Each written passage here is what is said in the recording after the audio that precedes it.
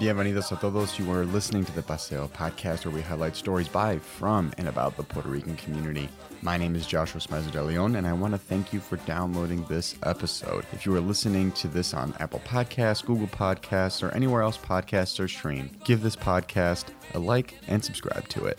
It makes a world of difference. We started this podcast as a way to bring attention to the diverse and vibrant stories that make up the Puerto Rican communities here at Paseo Boricua in Chicago and around the world. From La Isla to the diaspora, we hope you enjoy what you hear.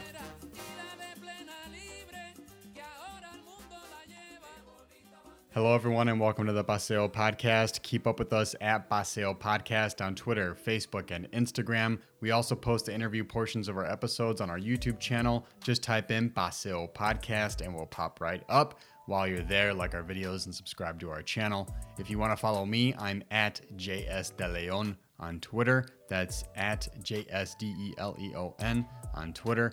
If you want to pitch a story, reach out to us on our website, paseomedia.org. For this week's episode, Jessie Fuentes returns to the show. She's an activist, the co-chair of the Puerto Rican Agenda's Chicago chapter, and the new Director of Policy and Youth Advocacy for the Puerto Rican Cultural Center here in Chicago. If you want to learn more about Jessie and her work, give episode 4 of the podcast a listen. You won't regret it. Jessie was actually one of the first guests to give us a chance when we started this project, so really appreciate her making time for us again this time around as well. Today we're going to discuss the systemic issues facing youth in the Puerto Rican and wider BIPOC community, how these issues relate to the Adam Toledo murder, what investments need to be made in order to prevent what happened to Adam from happening to others, and a whole lot more. We've made national news due to the murder of 13-year-old Adam Toledo at the hands of Chicago police.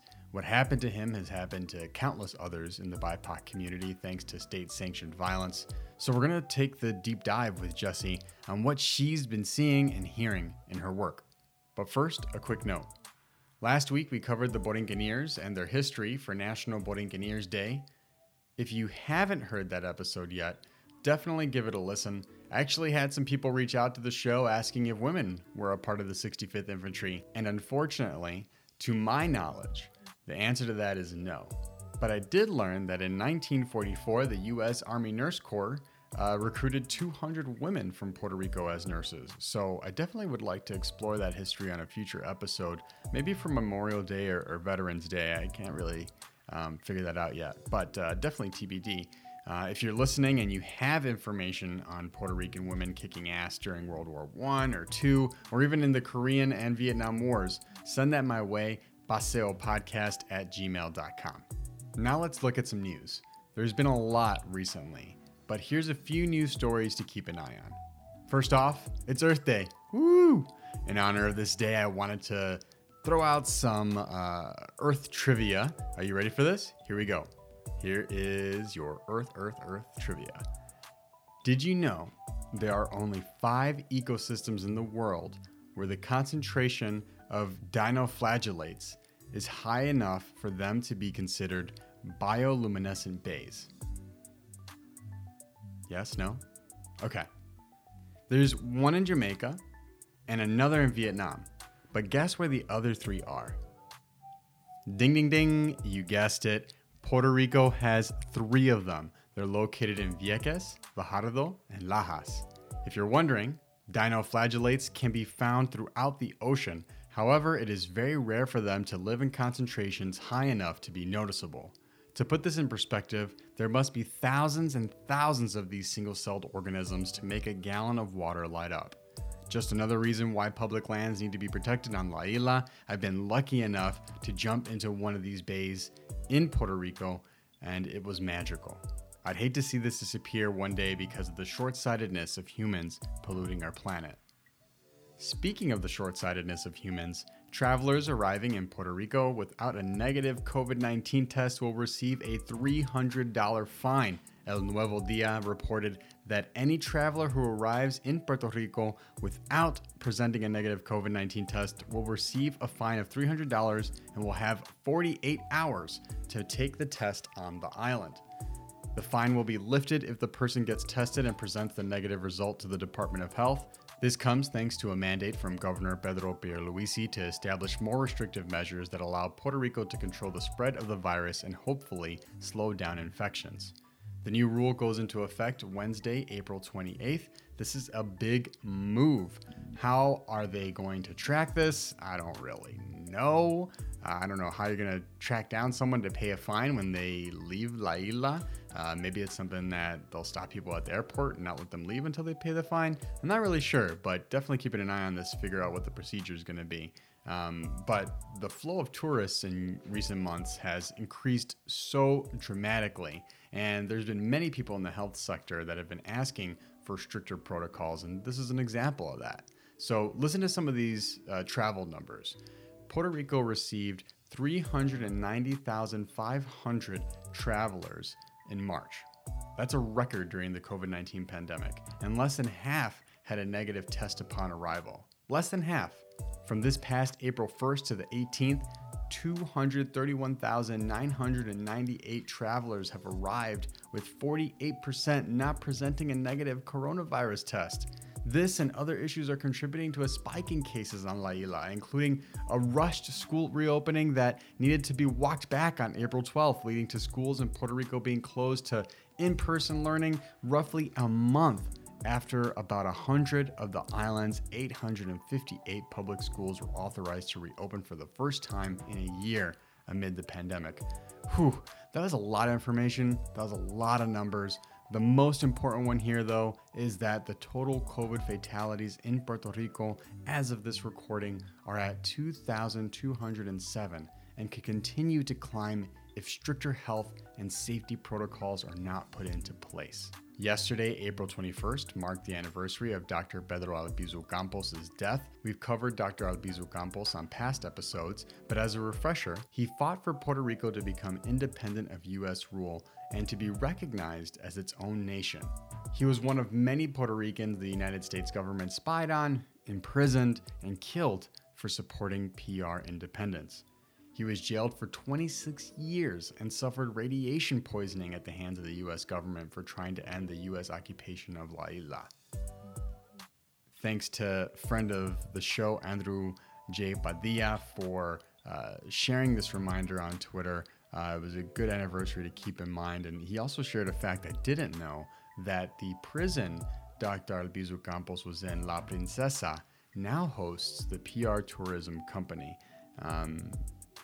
Again, not an important fact, but I found that interesting that the tourism company of Puerto Rico used to be a prison.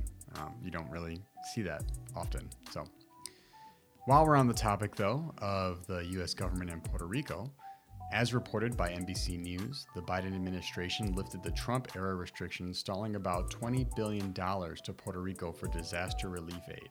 These lifted restrictions were unique to Puerto Rico and had been limiting La Isla's ability to access certain recovery funds following Hurricanes Maria and Irma in 2017.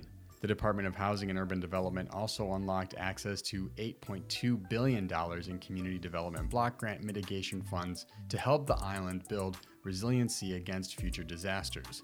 The aid was previously approved by Congress 3 years ago. Let me just say that again. 3 years ago, it was approved by Congress, and now it's just being released. Puerto Rico Governor Pedro Pierluisi welcomed the news, saying local officials have worked hard to earn the trust of the federal government, who have demonstrated their dedication to responsibly managing all these funds. This comes as a watchdog report revealed bureaucratic hurdles the Trump administration erected for Puerto Rico to receive aid from Hurricanes Irma and Maria. The Washington Post reported that the Trump administration put up one obstacle after another in order to stall the approximately $20 billion in hurricane relief for Puerto Rico, and then obstructed an investigation into the holdup. The 26-page report presents an incomplete picture of the political influence of the Trump White House on delaying disaster relief for Puerto Rico, but Trump's appointed top HUD watchdog found unprecedented procedural hurdles set by the White House Budget Office. Keep in mind, the Post had previously reported that Donald Trump repeatedly told aides that disaster relief allocated for Puerto Rico must be closely monitored because he believed Puerto Rico's government is corrupt and the economy was in poor shape before the hurricanes devastated La Isla. Trump had also told then White House Chief of Staff John F. Kelly and then OMB Director Mick Mulvaney that he did not want a single dollar going to Puerto Rico, and instead he wanted more money to go to Texas and Florida.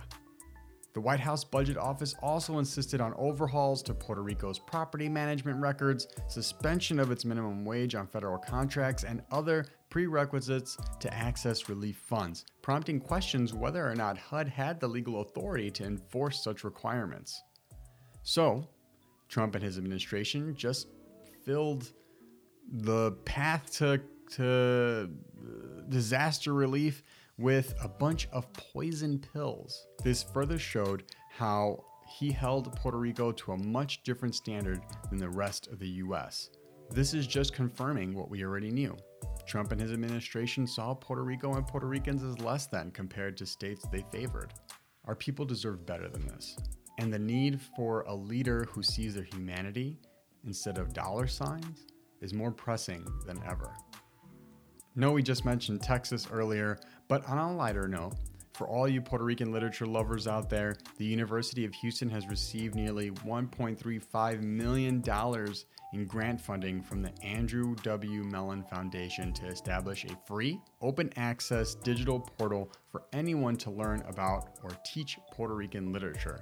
The primary goal is to make Puerto Rican literature widely accessible through the gathering, transcription, and translation of poetic materials that until now have been physically archived in different collections or not archived at all. This Puerto Rican literature project includes a database in Spanish and English of approximately 50,000 assets. That includes things like photographs, manuscripts, poems, videos, and archival materials. This digital archive and additional resources will offer documentation of the material existence and experiences of key Puerto Rican poets from Puerto Rico and from the diaspora. This data collected goes back all the way to 1917. So I cannot wait to get my hands on this database. I actually tweeted at the University of Houston to figure out how I can get access. So as soon as I find out, I will share it with you all. Okay, it felt like we only got to scratch the surface of Puerto Rico news, but that's all we have for today. Let's jump into the interview with Jesse.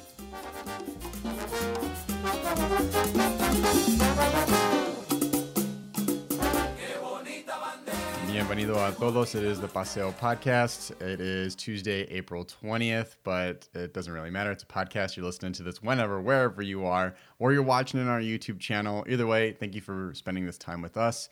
Today, we have returning guests. We have Jessie Fuentes. When she was last on the show, she was the co-chair of the Puerto Rican Agenda. She still is.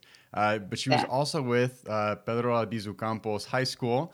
She's since switched, so this is going to be a new little title change here. She, in addition to being the co-chair of the Puerto Rican Agenda, in addition to being an activist, she is also the Puerto Rican Cultural Center's new Director of Policy and Youth Advocacy. So Jessie Fuentes, welcome back to the Paseo Podcast. How are you today? I'm doing good, knees deep into the work, really thinking about policy work and how we make some real systemic shifts for our community. Well, we're happy to have you here. We'll definitely talk a little bit about the work you're involved in and what lens you're looking at that work through.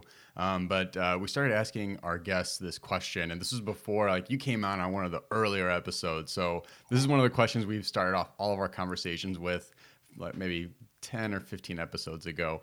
And I know you've shared this with me personally, but for people listening, what part of Puerto Rico are you, your family from? Two things. My mother's family resides in Caguas, Puerto Rico, and my grandfather's side resides in Ponce, Puerto Rico. And there's a lot of tension, right, on whose barrio is better. But I'm also half Cuban, right? So I'm Puerto Rican and Cuban, and my family in Cuba is from La Lisa, Havana, and I can never neglect that part of me, right? They are the best parts of the Caribbean. As I mentioned before, last time you were on, we talked a little bit about the Puerto Rican Agenda. People listening can go back, listen to that to learn more. But give us a quick little elevator pitch, because you're involved with the Puerto Rican Agenda, and you're also involved with the Illinois Latino Agenda. So what should our audience know about both of those orgs? Absolutely. Well, the Puerto Rican Agenda, I've had the privilege of co-chairing for 6 years now. It's really a collective body of people that come together under a nonprofit organization that really seeks to achieve the self-determination of the Puerto Rican people, right? And we do that in all sectors that Puerto Rican folks live within, right? Education, housing, health, arts and culture, and obviously we delve deep into policy and public affairs. The Illinois Latino Agenda is really a collective body of folks in the city of Chicago that are comprised of Latino leaders that are really pushing an equity agenda, right? And so we're looking at how are we ensuring the Latino communities across the state of Illinois are receiving equitable resources? How are we ensuring that Latino communities remain on the agenda of elected officials and our center when we're thinking about state capital? How do we ensure that Latino communities are not forgotten as elected officials are talking about building a better Illinois? And so we are that entity of people that are really holding folks accountable to ensure that our communities are not left behind. Well, and speaking of accountability, you had shared a letter. I'd gotten this email. I believe you also shared it on your Facebook page, but it was the statement from the Illinois Latino Agenda in regards to the Adam Toledo event, the Adam Toledo murder at the hands of a Chicago police officer. In that statement, you had mentioned trying to work towards systemic reform. You had some words to share about how the media, other powers that be in our judicial system painted this young man, this 13-year-old. I do want to get your thoughts on, what investments you think need to be made in order to adequately support the youth of our city, especially our BIPOC youth. But for people not in the know, what should we know about the Adam Toledo story? Yeah, well, Adam Toledo was a 13-year-old boy. And I want to emphasize that he was a 13-year-old boy, right? Because the media has, for the last month or so, painted Adam Toledo as a 13-year-old man. Mm-hmm. He was a young man that was out at 2:30 in the morning with a 21-year-old man who fled the scene at the time. And Adam Toledo was shot and killed by the Chicago Police Department in Little Village. We didn't know until last week, but Adam Toledo had complied with police demands. The police officer asked him to stop running. He did. He dropped the weapon. He turned around and he put his hands up. And he was still shot and killed after complying. I think that what I've been pushing for and what often, people try to justify is that Adam Toledo had no business on being on the streets at 2:30 in the morning. There are questions and accusations of his mother's parenting style and what allowed him not to be in the house at 2:30 in the morning. There are questions and accusations about his affiliations to gangs and risky street behavior, right? And what I've been pushing for is the rewriting of that narrative. Right? Someone like Kyle Rittenhouse, also a 17-year-old boy, gets the grace of the media to be a 17-year-old boy, right? Mm-hmm. Someone who walked around with an AR-15 assault rifle, injured several people and killed 2, was allowed to walk past police officers, right? No one asked him to put his hands up, right? Mm-hmm. No one shot him to death. He was safely put into a police vehicle and was given a trial. If Adam Toledo committed crimes the evening that he was murdered, he deserved an opportunity to live. And CPD robbed him of that opportunity that night. Are there gangs in Latino communities? Yes. Are there drugs in Latino communities? Yes. Are young people involved in those risky behaviors? Yes. But that is part of a much greater systemic issue that we have to be talking about, that I beg journalists and all media platforms to talk about. Systemic racism is prevalent in Latino and Black communities, and that shows through inequitable funding of our public schools and our communities. It shows through the lack of youth programming and services in our communities. It shows through the lack of employment for young people of color in our communities, and police reform in our communities. Because the reality is this: there are risky behaviors all over this country, including in our white suburban areas, including up north in our white communities. But police officers aren't militarized the way they are in our communities. And so we really have to talk about what is the difference. People make accusations, we can't make correlations between circumstances that are different. And I agree. But the difference in the circumstances that white privilege allows young people like Kyle Rittenhouse to walk away from murder and walked into a police car, unlike Adam Toledo. And that has to be a conversation people are willing to take on. Yeah, and you brought up a good point that, when he was originally shot by a police officer, we didn't have the full story. We were being told by the prosecutor what had happened. The police report, it was listed. Adam was described as being an imminent threat of battery with a weapon, that he was armed with a gun, things after seeing the video, the body cam footage, we know not to be true. If an officer made a mistake, or I should say this, if an officer thought the shooting was justified, why falsify a police report? Is it coming from a place where they just don't want to admit they're wrong, that they don't want to admit they're wrong because that opens the door for people to say, okay, let's start to reform things? This is a perfect example. Look, even the police officer admits that they made a mistake. I mean, where do you think this comes from, this like blue wall of silence, or even like falsifying police reports? Where do you think that comes from? Sorry, I know that's like a big complicated question, but this isn't the first time we've seen a falsified police report in a case like this. Chicago has suffered immensely by police brutality, and it's not new in the city of Chicago.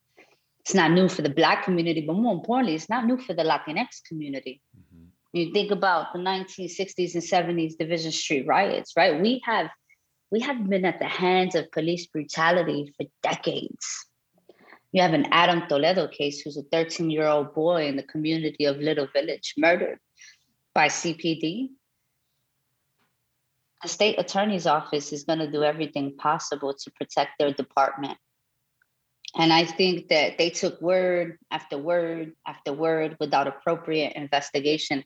And that has continued to be the biggest flaw of CPD, right? That they can trust individuals in blue uniforms because of what they perceive to be the culture of the Latino community. A 13-year-old boy out at 2:30 in the morning, there was a weapon on scene. That murder is justified. It has to be, right? Because in what scenario would that cop be wrong? And so they take that story and they run with it without a real investigation, without talking to community, without trusting regular civilians. It's always the individual with the badge in blue. And that is a culture that we have to change. It is a systemic one that has murdered people of color in this country for centuries. It is that systemic racism, that upholding of white supremacy that has communities of color protesting all over the country. So I think that there are a couple of things. To admit that a police officer was involved in an unjustified shooting would have to be admitting that the department has internalized racism, that it is built, its very foundation lays on top of systemic racism and protects white supremacy. To admit that an officer was involved in an unjustified shooting means that people have to do some work within their own department and in this city. That means the mayor has to be accountable for that. That means the attorney general's office has to be accountable for that. That means every lieutenant and every sergeant has to be accountable for that. Joshua, between you and I don't know if those folks want that accountability, because that work cannot be fixed by simple reform. We talk about police reform over and over and over again in this country. We talk about reallocating funding. We talk about trainings. We talk about making sure that police officers are trauma informed and that social workers should go to the scene first, and that we should involve community partners when dealing with communities that are in need. But the reality is if the officers who are in the department don't believe that from within, don't believe that that is the change that is necessary, then they go to those trainings and, excuse my language, they call it bullshit. And they attend for compliance. And then they go to the streets and they do the same thing anyways. This is beyond reform. We have to rethink, what does policing look like in this country? And why has it become so militarized, specifically for communities of color? And we must grapple. We have to grapple with the root causes of CPD, police-led murders in this country.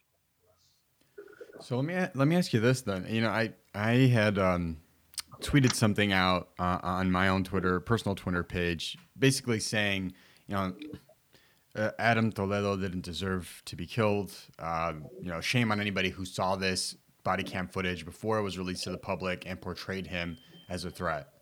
Yep. And it's not like I have a million Twitter followers, so who am I on Twitter? But but there was a couple people that hopped on and commented. And it was a lot of like regurgitating these same talking points, almost like a robot. Like it was justified. He was a thug. One person said, "Why are you defending La Raza?" And I'm just like, look, I could like point fingers at you. I could say what you're saying is problematic. What you're saying is racist. I could go into, or short-sighted. I can go into any of that with people. But at a certain point, it feels like you're just spinning your wheels. Like, in your opinion, what has been a successful way to approach dialogue on a topic like this with someone who is so adamant that someone like Adam Toledo, a 13-year-old boy, was a thug and it was justified to shoot him?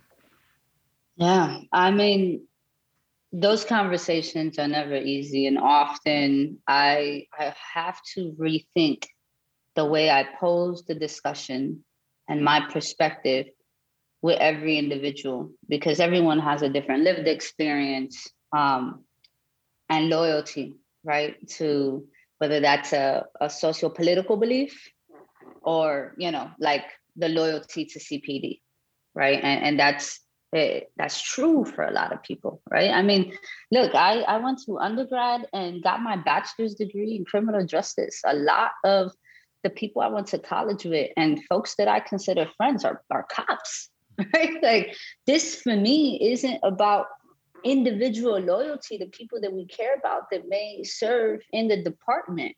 This is a systemic issue.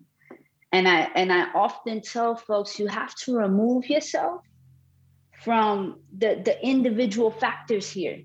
This is not just about Adam Toledo. This is not just about the cop that pulled the trigger that night. This is about a systemic issue that allows a cop like the one who murdered Adam Toledo that night to pull a trigger on anyone who looks like Adam Toledo, Laquan McDonald, George Floyd, and every other young person of color that has been murdered at the hands of police. It's a systemic issue. The same systemic framework that didn't trigger any police officer to murder Kyle Rittenhouse. The night that he crossed state lines to murder people. We have to address this from a systemic standpoint. To be honest, in this conversation, I can't even spit out the name of the officer that murdered Adam Toledo. You want to know why? Because for me, it's not about him. It is about a greater systemic issue. that has forced cops like the one who murdered Adam Toledo that night to exist in fear of folks of color. They fear folks of color. They walk into these communities and they make irrational, split decisions, not because Adam Toledo was a real threat, but because his skin color didn't allow certainty that he wasn't an imminent risk that night. And that is the real problem here. Yeah, no, you bring up a good point. When I watched the body cam footage, as soon as Adam was at the fence, that he was dead. You can't tell me, 20 seconds from the moment you got out of the car to the point where you are right in front of Adam, like flashlights on him, guns drawn, issuing demands. Looking at the outcome, I can't help but think whether he had a gun in his hand or not, the moment he turned around, he was going to get shot. Like there was already a predetermined conclusion in the officer's mind that this kid's a threat.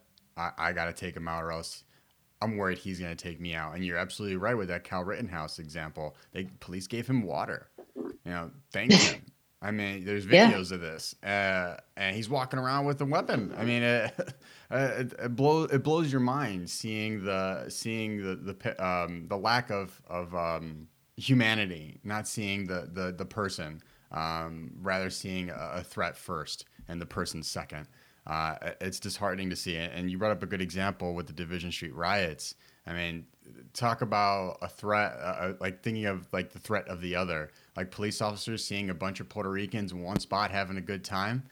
Oh man. And the outrage that came of that when there was state violence. I mean, even thinking about Fred Hampton, I don't know if you saw Judas and the Black Messiah, but CPD got off clean in that movie. They just put all the blame on the FBI. So just totally took out that history on the CPD's involvement in the assassination of Fred Hampton.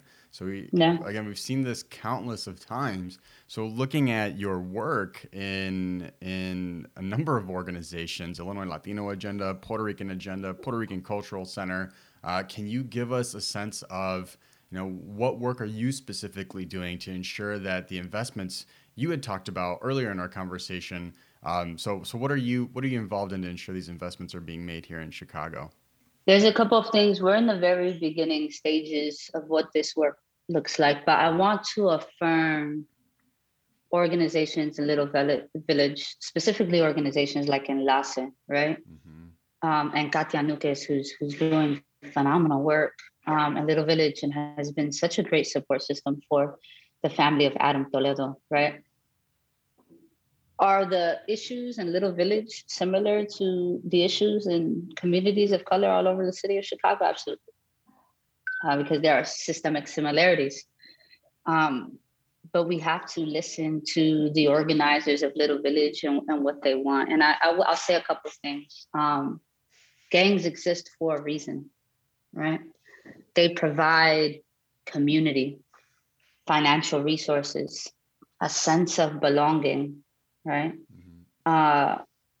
The ability to climb some type of power ladder, right? You think about an involvement in a gang, your ability to climb that power ladder are all things that we can provide within community outside of a gang, but the city does not. We can provide equitable funding for our schools so that we can provide meaningful programs for our young people so that they can be involved in arts and culture, in workshops that lead them into workforce, to provide job opportunities for our young people so that they make livable wages and not poverty hourly rates, right? So that they can see themselves as financial contributors to their family and a part of a process where they can see themselves climbing that power ladder, their ability to make a difference, to be an agent of change.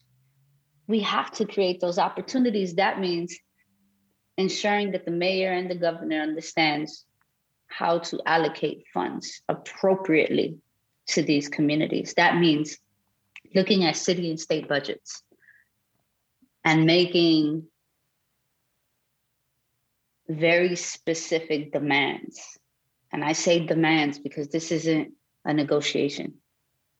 We can no longer negotiate with the lives of our young people.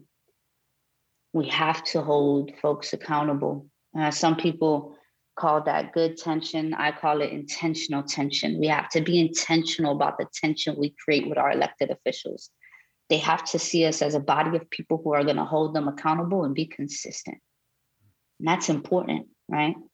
We have to identify every sector within our community that's not doing well. That also means housing.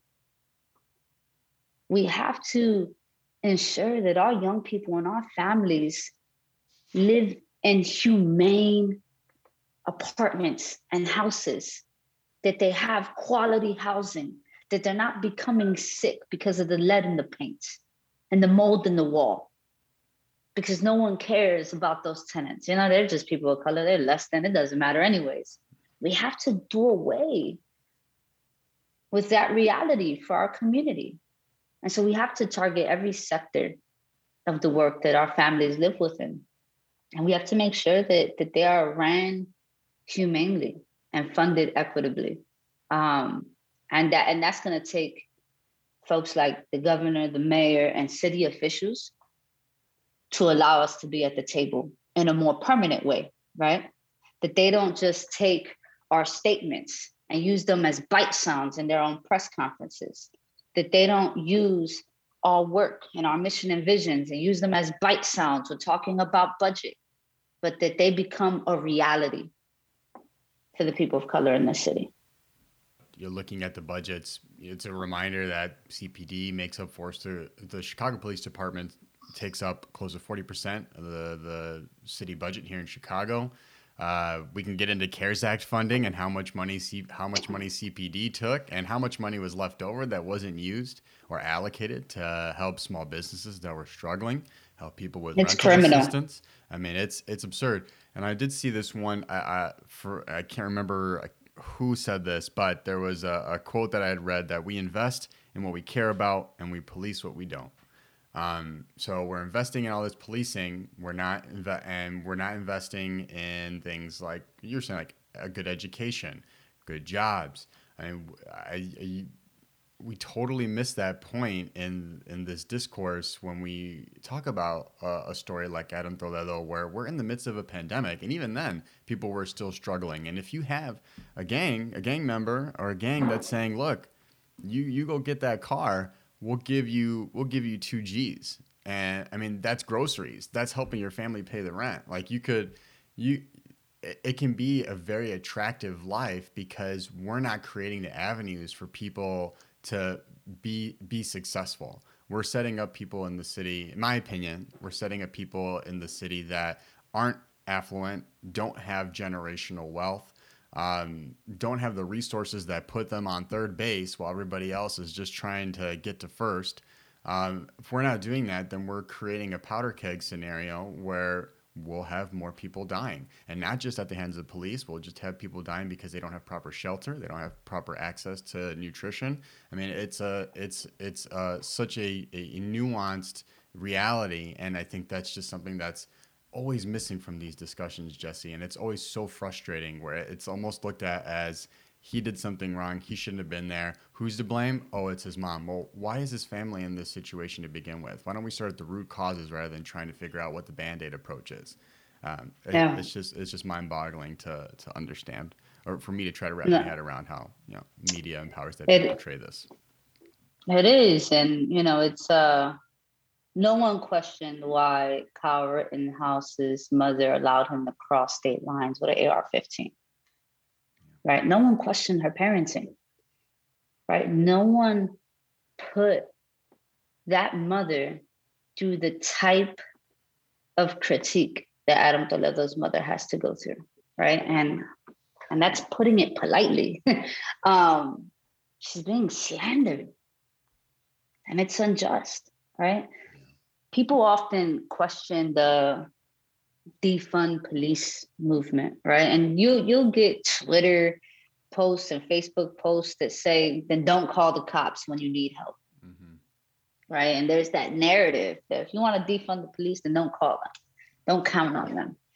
The reality is this, and there's also a lot of comments about how activists were talking about police reform or the reallocation of funds in the city of Chicago and in the state of Illinois, how we're not grappling with our own issues within community, right? And that means Black on Black murder, brown on brown murder, Black on brown murder, right? And all of the combination of those things. And people often assume that we're not grappling with gang violence and drug abuse in our communities. But the reality is this: equitable funding in our communities and quality resources in our communities, and that reinvestment to really build communities for the people that live within it, right? We're not building communities for urban developers and yuppies to move in. We have to build communities for the families that reside there. And we have to truly talk about what policing looks like in this city, right? And rethink it completely.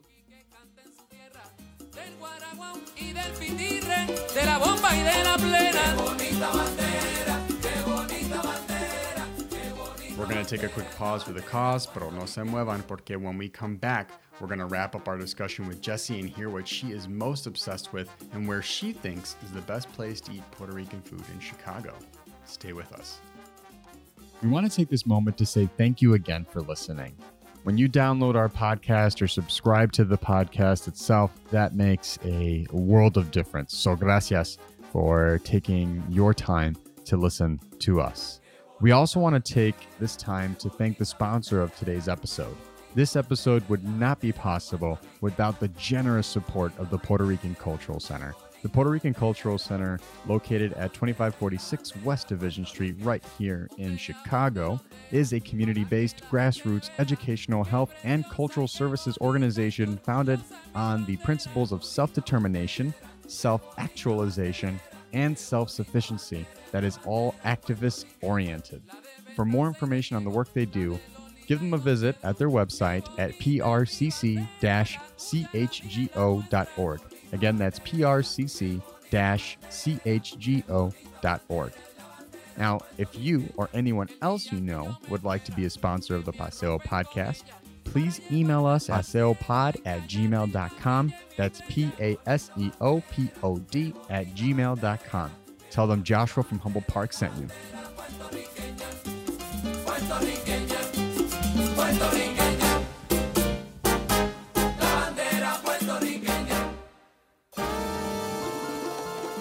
I've been asking all of our recent guests some really hard-hitting questions to end our conversation together.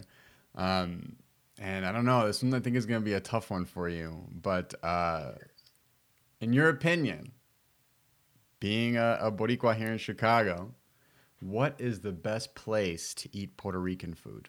Oh, God. It's like, I can't answer that. These business owners are going to jump me after this. The best place to eat Puerto Rican food. Well, first I'm going to contextualize my answer. Okay. Yeah, I'm going to. All right.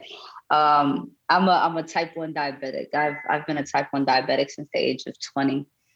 And often health experts will tell you have to change your individual behavior to combat that type of chronic disease. And actually, we're going to be hosting a health summit tomorrow and Thursday, really talking about chronic diseases and health disparities in the Latino and Black community. And so at the age of 22, I chose to decolonize my lived experience. And that meant my relationship with food, right? I'm convinced, man, corned beef and Spam and la lata de salchicha made me diabetic. And so I had to change my relationship with food altogether. I've chosen not to take insulin, right? And I'm supposed to be insulin dependent because I'm a type 1 diabetic. And I've chosen not to take insulin and to really be on the journey of controlling my diabetes in a different way, right? And decolonizing my relationship with with food. And so I don't, when people, Boricuas around the world are going to kill me. I don't eat rice. I don't eat beans. I don't eat any carbohydrates. I don't eat pan con mantequilla, tostones, none of it, because I can't, right? If I want to live a really long life, I just can't. And so my parents make the healthiest versions of Puerto Rican and Caribbean food that really allows me to be on this journey of living a long life with diabetes.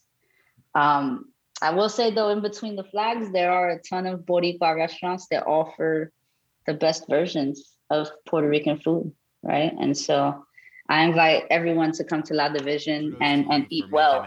However, this far without saying yes to that insulin shot. It takes a lot of work, I'm sure. So congrats on making it. Thank you. What is something you are obsessed with? This can be related or unrelated to Puerto Rican culture. Movies, TV shows, reading books, hobbies, whatever. What's something you're obsessed with? People who know I'm obsessed with working out. I work out 7 days a week, 2 hours a day. And if you catch me on a day where I didn't hit the gym, I am like unpleasant. It's like running into me with no coffee, right? And I am, and then an unpopular thing that folks wouldn't know about me, and it's just not one of the things that I publicize. I have a real obsession for cigars, and cigars that come from the Caribbean, and the most natural ways to make some of the best tasting cigars. My favorite cigars come from Viñales, Cuba, and there is just such a natural way to put together a cigar. And look, after a long day of work and activism and organizing, like kicking back and lighting one of those up is probably, outside of working out, the most relaxing thing. It's like my self-care moment, right? And a lot of folks don't know that. I don't really talk about like cigars and obsess with them publicly. But I have my nice little box of cigars, and everywhere I travel, people pick up like shot glasses or shells or rocks. I have to find cigars that are produced by the people of that country and bring them back home. Okay, I love it. Awesome. Definitely knew about the workout thing. Definitely admire that. I dread going to the gym, but I love it once I'm done. I just haven't got in that mindset to like get into that rhythm. I'm sure like for you, it's like second nature, but maybe one of these days you'll tell me what like are the good machines to do, because I always feel like 2001 Space Odyssey, the monkeys, like I don't know how to use this machine. I feel like people are staring at me. I don't have the confidence yet. One day I'll get there. Anytime. For people that want to keep things going, keep up with you, how can they keep up with you on social media, website, or any of the organizations you're a part of? All of my personal social media platforms advocate for the work, and I publish a lot of what we're doing. So Jessie L. Fuentes on all handles, Instagram, Facebook, and Twitter. And for Puerto Rican agenda work, you can visit PuertoRicanChicago.org. Jessie Fuentes, thank you for being on the Paseo podcast. Thank you for having me.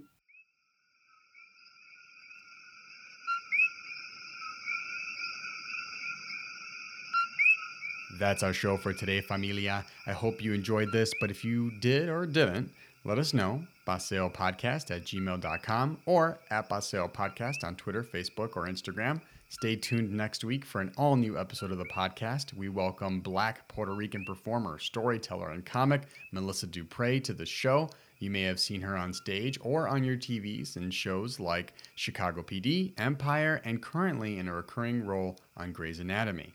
We were going to share this episode this week, but had to switch things up given the national news. As always, if you want to pitch a story idea, nominate yourself or someone else for an interview, or share a news story you'd like us to discuss on the show, visit our website, baseomedia.org, to do just that. See you next week. Without our awesome guests, this podcast would not be possible. And without you, our listeners, this would not be possible. So we really appreciate you listening. If you want to reach out to the show, connect with us by visiting our website, baseomedia.org, emailing us at baseopodcast@gmail.com, and following us at Paseo Podcast on Facebook and Twitter. If you have a tip, want to pitch a story, or send us a compliment, we love to hear from you. Thanks for downloading this episode, and see you next week. Cuídate.